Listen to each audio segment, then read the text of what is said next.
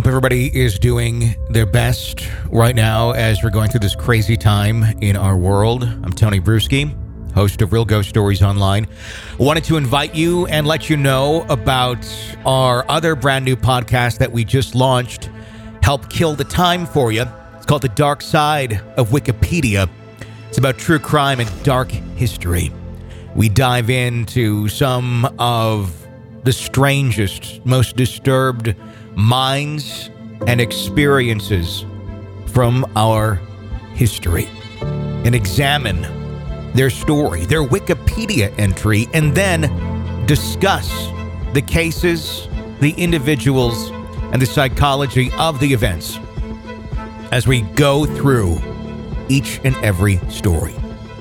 Some of our first episodes include Ed Gein, the BTK killer, the New London school explosion, Amityville murders, Richard Speck, Amelia Dyer, the General Slocum disaster, Jeffrey Dahmer, and more.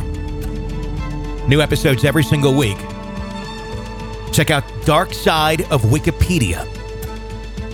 Search it.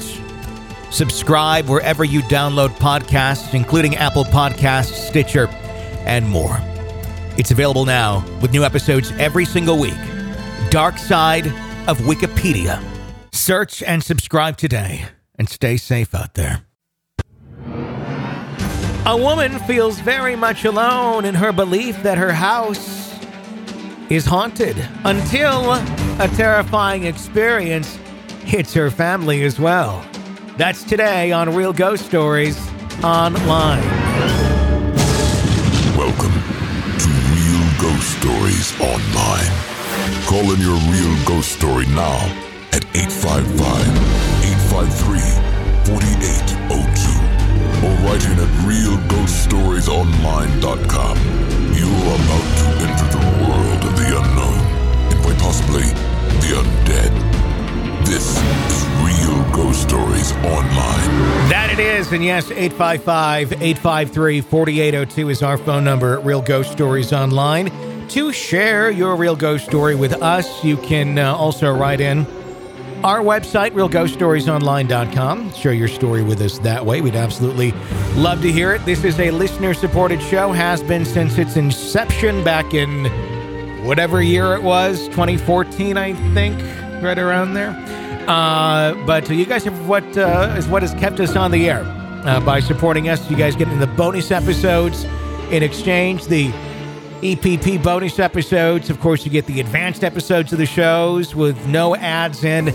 You get our audiobook and our ebook of 2 Amazon bestsellers. That right there, a $30 value. You get it for free when you become an EPP. How do you become an EPP? You go to ghostpodcast.com or patreon.com/real Ghost Stories. Sign up there. It's $5 a month, and you get access to all of it. Cancel anytime you want. And there you go. It helps keep the show on the air.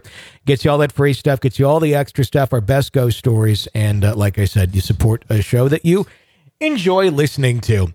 And that's my PBS telethon moment of the day. Tony and Carol Hughes joining you again. If you call right now, Yanni's Greatest Hits also included in. No, it does not include that because I enjoy it too much. And I'm never going to give up my Yanni cassette. Well, there's that.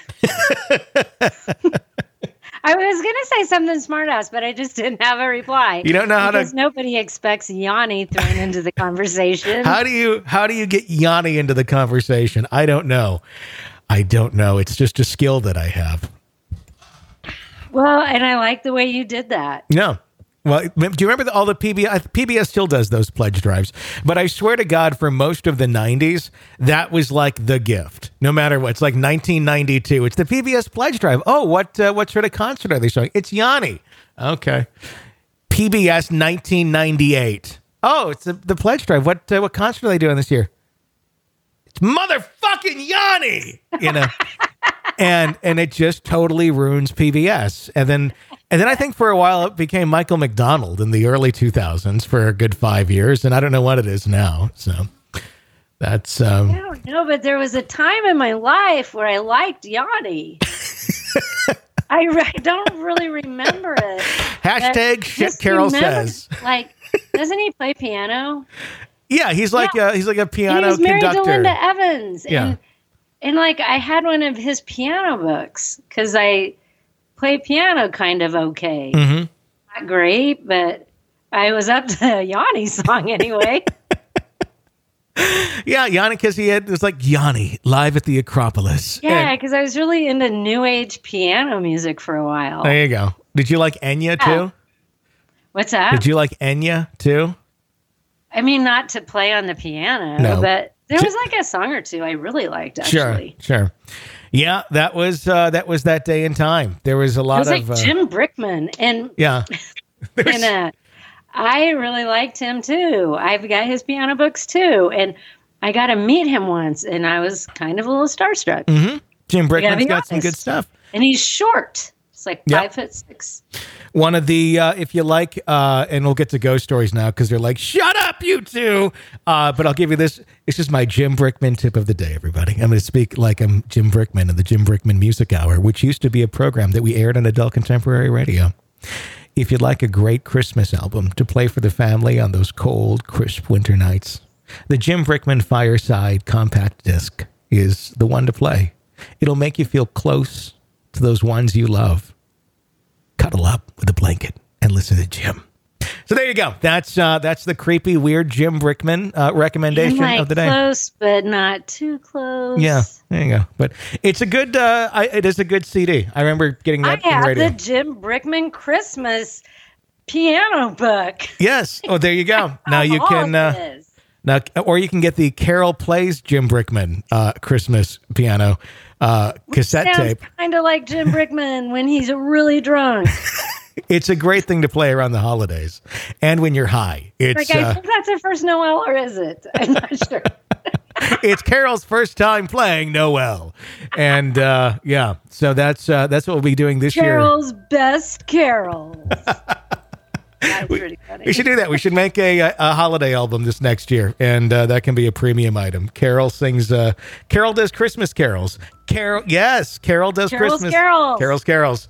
Anyway, 855-853-4802 is our phone number at Real Ghost Stories Online.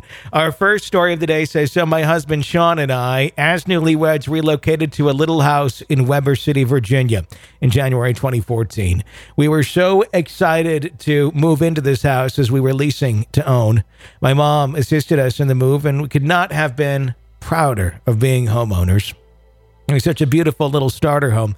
It was located practically at the base of a mountain in the woods, located on the Trail of Tears. And then the first week, the activity began. Emily, was training as a CNA at a local nursing home in the area. Got up early one morning as I had been for my classes. It was around 5:30 in the morning, and I was in the bathroom blow drying my hair with the door open. It was a small bathroom, so I left the door open so I would not get hot. As I held my head upside down and tossed my hair in the dryer around, I caught a glimpse of someone in an old-timey pioneer woman dress float directly in front of me into my bedroom. Confused and not understanding what I had just seen, I stopped what I was doing and walked into the bedroom where my husband was sleeping. I could not explain what had just happened. I was at a total loss of words. I mentioned what had happened to friends and family, and most just laughed. When I told my mother, she mentioned to me that the house next door had been on a paranormal television show, and supposedly it was known for being extremely haunted. I laughed it off and did not think much about it. I was wrong to ever act so nonchalant. We found out we were pregnant with our firstborn, Harper, shortly after moving into the home. Things were great for a while. We had a baby on the way. I had decided to take time off and stay home while pregnant. One night, I remember my husband had went to sleep before me. I was sitting in the living room watching TV, and we had 3 dogs at the time, and I whistled for them to come out to the bedroom to come into the living room with me. I whistled, and suddenly I heard a whistle right back. I got up and walked to the bedroom to see if my husband was awake, and he was fast asleep. I got that eerie feeling like someone was watching me and stayed up most of the night. There were many moments in the home where you'd hear people speaking in the house very slowly. I can only explain it like a diner and how it can be during an early morning rush. Multiple conversations just going nonstop. We could hear it all through the night while we laid in the bed and attempted to sleep. My husband was a bit of a skeptic prior to living in the house. He could also lay in our bed at night and see shadows speed from the dining room to the living room. It got to be quite disturbing at night when we laid down and we both just thought our eyes were playing tricks on us. The activity was frequent, but nothing too extreme at first. Now I know seeing someone walk by me is extreme, but not when you lived in this house. Eventually we got pregnant again with Charlotte and became a family of 4. My husband's cousin needed a place to stay and moved in with us. We joked with him about the house next door being haunted and told him about the weird things that occurred in our house. My husband, being the practical joker he is, thought it'd be funny to buy a satanic Bible and read and poke fun at the things in it. He likes to taunt people or things on occasion. One night he decided he would go next door and summon whatever was in that house to come to him. No one was living in the home at the time. Usually the residents did not last longer than a few months. As soon as he got done summoning whatever it was in that house, he became violently ill and ran back home getting sick in the yard. After that, things went downhill. There were times when you could go outside and see the light randomly come upstairs in the house next door, and no one was there. We knew this because my husband and his friend went over to find out if anyone or someone was there. They knocked for a while and no one came to the door. They came back to the porch and the light went off. It was very strange. We went back in the house and came back out to smoke about 30 minutes later, and the light came back on. We'd see shadows all the time outside as well. So much just kept going on. After that satanic Bible incident, my husband, myself, and the girls were asleep in the bed. I remember waking up feeling someone's hands touching me inappropriately. I thought it was my husband. I remember laughing and saying, "Stop." When I opened my eyes, I was looking at him with both girls laying against him. I immediately froze in fear and went catatonic. I could not move, I could not speak, I could not do anything. I remember feeling the tears come down my face, and with everything in me, I knew someone was behind me. It's like I was screaming in my head for my husband to wake up, but nothing came out. Finally, it's like whatever was touching me released me, and I shot up crying. I was so shaken by that moment. I had never had anything like that happen to me. I felt so violated. My husband, being my husband, just laughed and assumed I'd been dreaming and poked fun at me about it. I labeled the next incident as the big night because it was just that. One night, my husband, his cousin, and myself were hanging out. The girls were already in bed. We were up late and it was cold outside. I remember having to wear a jacket when I went outside and smoked.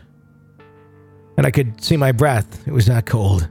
Came back in from the back porch after smoking and looked out my dining room window towards the haunted house. In the yard, they had a concrete table and bench, and to my surprise, in the freezing cold, there were 3 people sitting at the table, and a lantern was lit over their head. A tall man and his face were so distorted I could not make it out. He was wearing overalls and kept shaking oddly.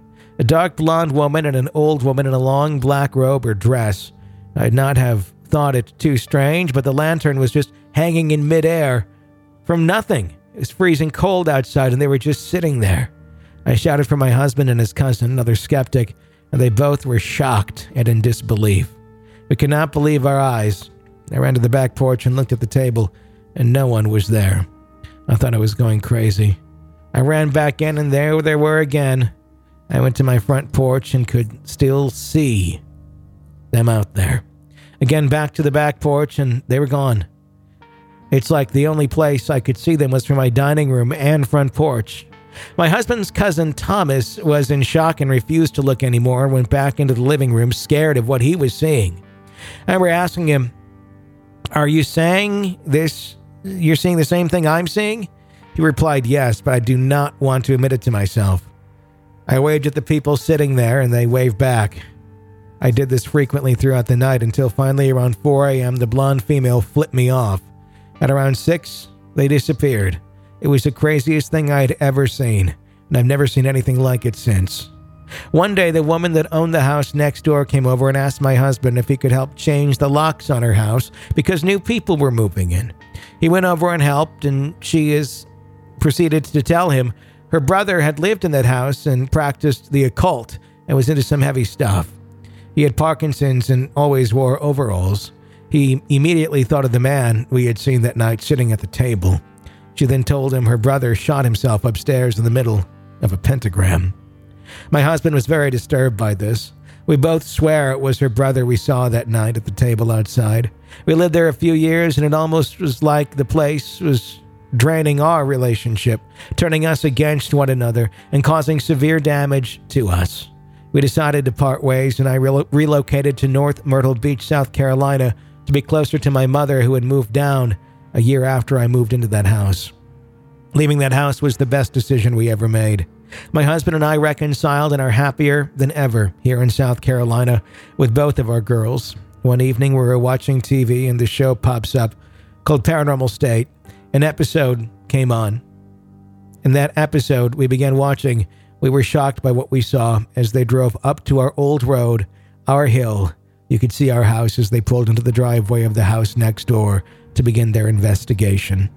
My husband was in shock and stated that this just put everything together he had experienced because he had written it off, that he was going crazy.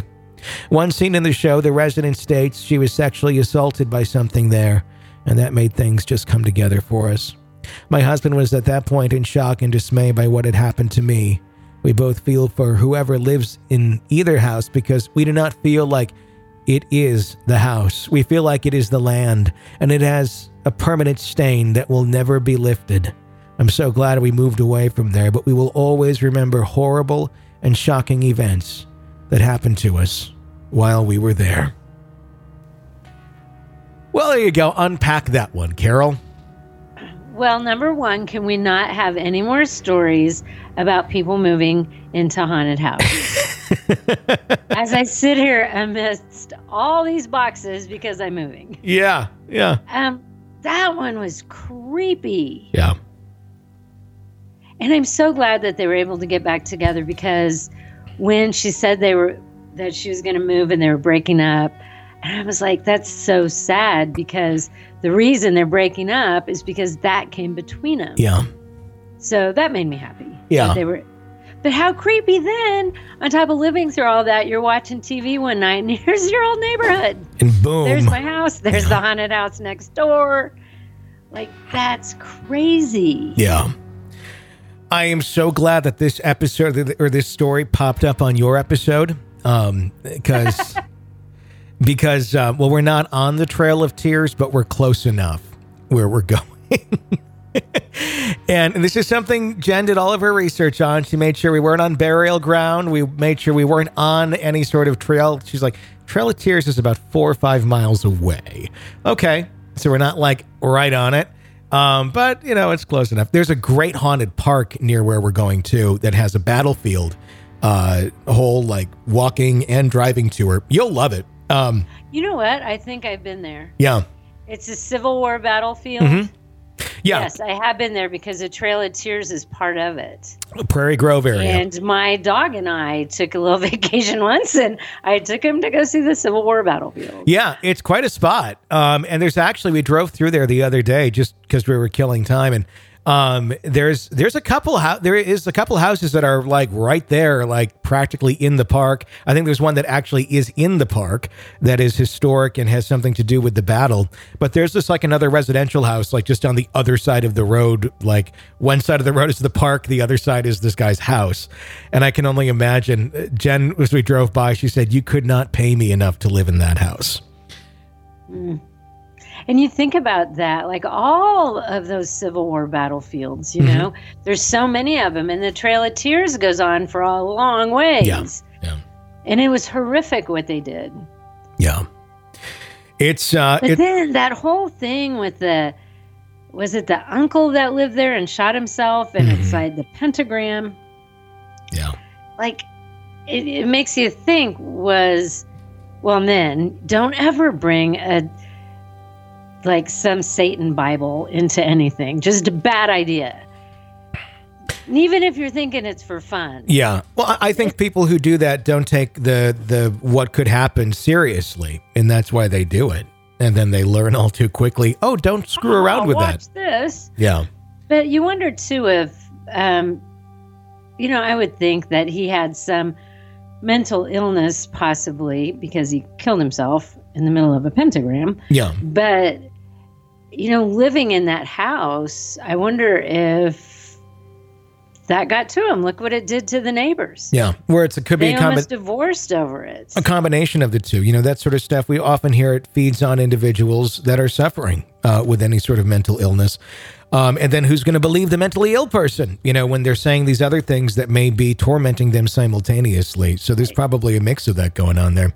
Now, I mean, that would be just so troubling because you're trying to figure out what is going on when you're looking out that window and then to the other direction where there's nobody there. What are you seeing? Are you seeing an image of the past? But apparently it seemed like it was an image of the present because she said the woman flipped her off. Right. So I thought the same thing. Yeah. I'm like, I've never heard of a ghost flipping someone off. Not saying that hasn't happened. Mm-hmm. I mean, they're not all old-timey ghosts. Yeah. And they're all there, almost conjugating together and maybe, like, I know you're there, you living bitch, or whatever, she was thinking as she's giving the finger. But that's a new one, I guess, for the show. But again, so many elements to that were so creepy and just bizarre, but unique. And it was a very good story. Thank you for sharing that with us. And if you have any more, we'd, of course, love to hear them. 855-853-4802. That is our number here at Real Ghost Stories Online. Let's go to another letter. It says, I have a few involve my house and my grandparents' house. At my house in the South, in the Bible Belt, obviously believing in ghosts is kind of weird, but I interacted with several ghosts. The one in my house is a little boy named Jonathan. No idea what the last name is, but my brother and I used to play and call him Jonathan when we were kids. He used to hang out in my brother's room because he hadn't technically been invited to roam the entire house. So as soon as my mom said to him, Jonathan, you don't have to stay in my son's room, right? He would roam the house with my brother and me. This one involved my dad's first experience in the late 90s to the early 2000s. Keep in mind the house was built in the 1960s. My mom, brother, and I were at my grandparents' house, and my dad was at home trying to take a nap. As soon as he lay down, he heard children's footsteps running down the hallway. Obviously, my brother, mother, and I were not home, so it was not us. He called right to my mom to see if she would answer, but he did not get a response. He put it off as him hearing things. Then he heard it again. He called my grandma's house, trying to get in touch with my mom. He said, hey, Mill, can I speak to my wife, please? My grandma handed the phone, and in a frantic voice, my dad said to my mom, when are you and the kids coming home? I heard footsteps and called out and you weren't there. My mom said we would be home shortly, and when we got home, Dad was still in a weird, frantic state, at which point my mom had to tell my dad that if he had heard of the ghost of Jonathan. Jonathan also likes to mess with my aunt. She suffered from breast cancer, and instead of asking for money, she would clean her siblings' houses for work, and that's how she would pay bills. Well, my brother had a talking Big Bird toy, which was new at the time. Every time my aunt was cleaning our house, Jonathan would make the toy go off and talk. He would also move stuff that my aunt would set down while she was cleaning, and she would tell him to stop because she was trying to work. This one involves the aunt you just mentioned. At the end of her life, she was lying in my grandparents' house. When she died, it was right before Christmas. Before she died, the room she was in that she died in was a room I slept in, and it was my nursery as a baby. But when I was a teenager, I would spend lots of nights over at my grandparents' house in the room that my aunt died in. I would have the door open. It would randomly close when I was lying down watching TV or making the bed or when I was coming in to get something. I'm convinced she wanted me to know she was there. This is also a story about an aunt. The Christmas she died, she had already gotten all her siblings, her nieces and nephews, and her parents' gifts. She got my brother a remote control army tank. My mom and I were in the den at our house while my brother was outside with his friends playing with his other toys. The army tank was sitting on the cedar chest that we have at my house. It would randomly move with no use of the remote at all. And Mom would scold me, "You need to stop messing with that." And I would tell her it was not me messing with it. The only reason she believed me was because she finally saw it was moving on its own. The remote sitting right next to it. Mom told me, "Go outside. I need to talk to my sister." And that's how that story ends. Ooh, that was a good ending. It was. It was. That's how you end a story. That's showmanship right there. Okay, so that was still in the same house with Jonathan, right? Yeah. So maybe it's Jonathan playing with the toys. I could see that. Still just kind of a Right. forever kid spirit. Right? Mm-hmm. But then I could also see it being the aunt too. Sure. Just trying to let them know that, she's still there. I mean, with the connection of both of them, it makes you almost wonder if the two of them could be somehow connected on the other side. We've heard of that before. We've had stories on the show where even individuals of different generations and different times and such seem to be able to interact amongst one another. Most notably, it was I couldn't tell you where it was, but it was a haunted investigation where I was talking to investigators about what they were getting through their equipment, their boxes and stuff. And they had come back with enough evidence that seemed to make sense of hearing the spirits that they had identified as this older couple were watching over the spirits of these younger children. And they named some of the names, and historically, timeline, these kids were of a completely different time and place. They did not die when these other older generations had, but they were all still kind of like this ghost unit that was kind of made up of one another, and they all kind of helped each other out, just as if you were, all stuck in the same place and you're all trying to make the best of it. It was a really fascinating conversation. I wish I could tell you what episode that was of the Grave Talks, but all I know it was just early on in the show. Oh, that is interesting. Yeah. Because, I mean, if you're there and there's something else there, like you're a spirit and there's another spirit, It seems like you would know it. Yeah. Or not. Well, it makes you wonder because it's like, well, are all ghosts seeing each other? Or are ghosts only seeing, those who have died, in their kind of time window? Or what is it? How does it work? Because we've seen evidence for it being almost every which way. So there's no definitive answer or even anything I would say where here's how I think it is. Because just as quick as I hear that story I just shared, I hear one of the, opposite, with just as much validity to it. And you go, well, how are the rules this way over here and that way over there? Yeah, and I think that might just be one of the mysteries of it is the rules are, there are no rules. None. Yeah. First rule of Fight Club. Fight Club. There are no rules. Yeah. I think that might be what is going on. Let's go get a caller in here. Hi, let's hear your real ghost story. Good evening. My name is Tom. I'm got a couple of stories, actually. I'll tell the oldest one. Maybe I'll call back another time and tell the other one. But back in early 2000, maybe 2002 or 3, I bought into a little country store that had a trailer, and you rented the two together, the building and the trailer. I lived right behind the store. It was also very close to a old Civil War battle, and I'll get back to that. But I had been living there about a year running this store, and I went away for Christmas weekend. And while I was gone, I had tweaked a knee injury I had got some, borrowed some, what do you call them? I'm having a brain fart right now. Crutches. Borrowed a set of crutches and brought them home. Well, my knee was in good shape by the time I got back, but I left for work Monday morning after that weekend. I had set the crutches against a chair in my living room. When I came home that night, put the key in the door and opened it, and I heard a thump. When I walked in, the crutches had just fallen onto the floor. I didn't think a whole lot of it, but I went back to work the next day, came home, but same thing, put my key in the door, and when I walked in, those crutches fell on the floor again. And that time I had made sure that when I set them against the chair, they were, real stable and everything. Fell right over. So I thought that was kind of weird, but then maybe a few days later, I was having breakfast, or making breakfast in the kitchen, and the radio came in on in the living room from an old jam box I had, and there was no alarm or anything that you could set to turn it on and off. It just came on. So I thought that was kind of weird. A couple other things happened. I kept waking up 3:33, same time every night. Just pop right out of bed like somebody had just smacked me in the face or something. 3:33. And this happened maybe every third night or something. This went on for several weeks. But the strangest thing that happened before the final night was that I was watching TV. It was a scene in which there were two individuals talking at a dinner table. Behind them was a white wall, or to the side of them was a white wall, and it was taking up maybe 2/3 of the screen.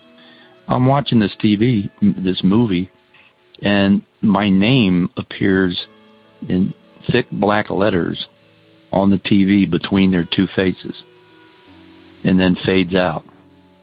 And I literally smacked myself to make sure I was awake. So that was the last unusual thing that happened before the big thing. Now, the big thing was that I went to bed one night, and I woke up, and all within a few seconds, I was sleeping on my stomach, and I noticed like a black shadow move across my room and disappear, like out the window or something, or through the wall. And I looked down, and it was 3:33 again. And in the next couple of seconds, I realized I couldn't breathe. And one part I missed was that when I woke up, I felt like kind of as I was waking up, there was a weight on my back that lifted. And I at this point, I couldn't breathe. And started, I don't know if you ever had the sensation of falling on a football, had the air knocked out of your lungs. It happened to me a couple of times, but it's a rough feeling because you're trying to breathe and can't get any air. And this is what was happening to me. And it took me about 3 or 4 inhales to finally start catching a little air and getting my lung filled back up. And when I got to the point where it was filled up, I screamed. The whole neighborhood probably woke me up. I think I woke up the wolves. And, scared the living hell out of me. And the next day, I don't know how I got back to sleep, but I did. And the next day, it was gone. I knew it was gone. So I don't know if it was a test or what. But what I linked it to and what I thought about later was that I do metal detecting. I dig for Civil War items. And a couple of weeks before this started, I was out digging on this hill, which is like within a quarter mile of my home. And this elderly lady owns it, and she let me on to metal detect. And it's very close to a battlefield that happened years and years ago during the Civil War. And the first thing I found was a medal or a button. And it was just not an ordinary button. It was a officer's button. And it was pristine. It looked like it had dropped within the last few days. I mean, it was just very clean, and I didn't understand it. It was right near the top, right near the surface. And I took that home, and I'm wondering if that spirit that was in my place was that Civil War officer. I don't know. But that's my story. I got another one. I'll call back at some other time and tell you that one that's a little more recent. All right, take care, fellas. Thanks. Thank you for sharing that story. I got a theory on the button onto why it was so clean. Okay, what? My theory on that is that maybe this button belonged to someone who had it in their own personal collection at home. Maybe it was a grandfather's or a great-grandfather's or whatever, great. And they had been holding onto it for so long, and maybe they didn't want to have it anymore. Maybe they felt this should go back to where grandfather is. And maybe they kind of traced, maybe grandpa, had perished in that area or something.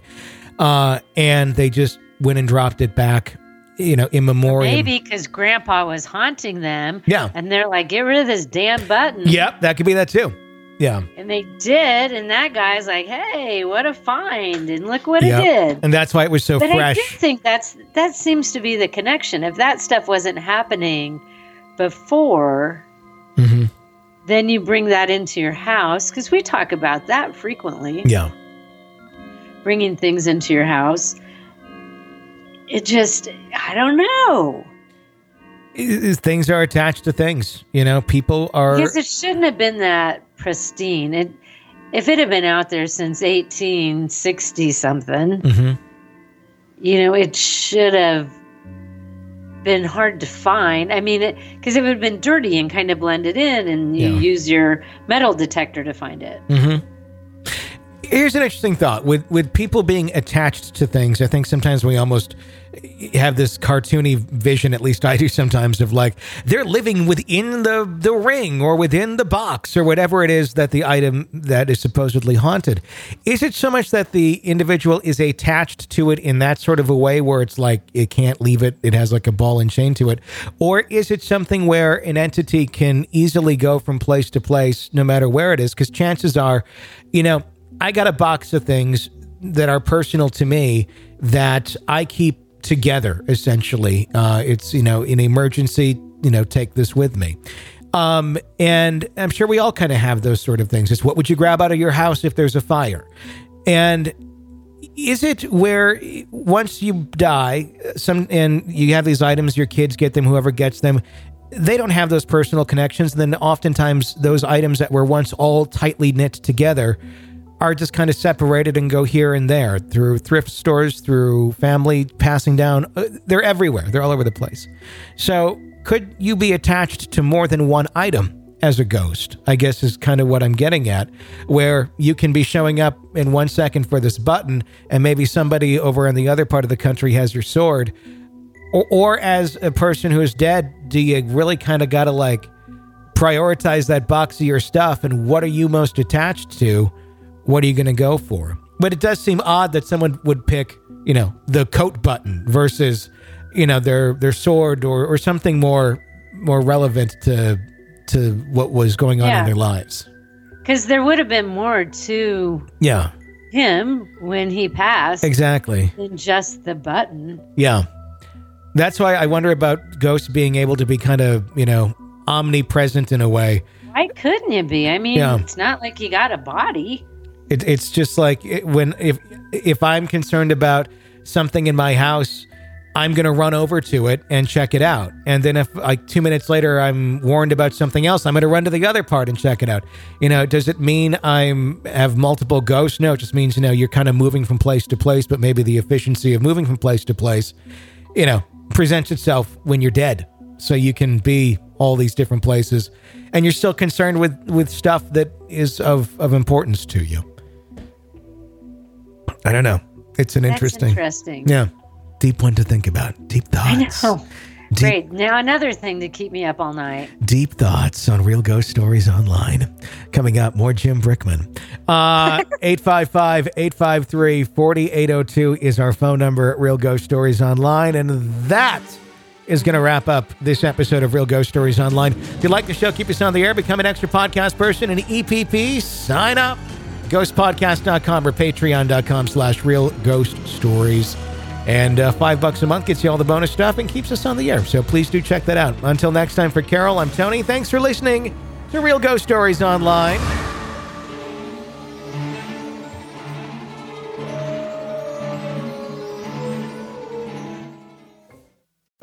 Have you ever had a nightmare neighbor? A neighbor from hell? You know what I'm talking about. If so, we want to hear about it in our brand new podcast, Nightmare Neighbors. That's right. We got another one in the works, but we need your stories first. Go to nightmareneighbors.com and send in your nightmare neighbor story, or call in toll free 888-68-CRAZY 888-68-CRAZY and share your nightmare neighbor story with us. And we may talk about it and use it on a future episode of the Nightmare Neighbors podcast, coming very soon. Maybe they're your current neighbors. Maybe they were a neighbor from years gone by. Now is the chance to tell your story anonymously. Go to nightmareneighbors.com to share your nightmare neighbor story with us, or call 888-68-CRAZY and be part of the brand new Nightmare Neighbors podcast. This might look like a normal job, but it's not. When hackers infiltrate networks and steal or destroy proprietary data, we're all at risk. Becca used to be a mid-level programmer until she earned a master's degree in cybersecurity online at Grand Canyon University. Now she's setting sophisticated honeypots to lure and catch hackers. What do you think protecting your company looks like? GCU offers over 175 high-quality online programs like this one. Find your purpose at Grand Canyon University. Visit gcu.edu.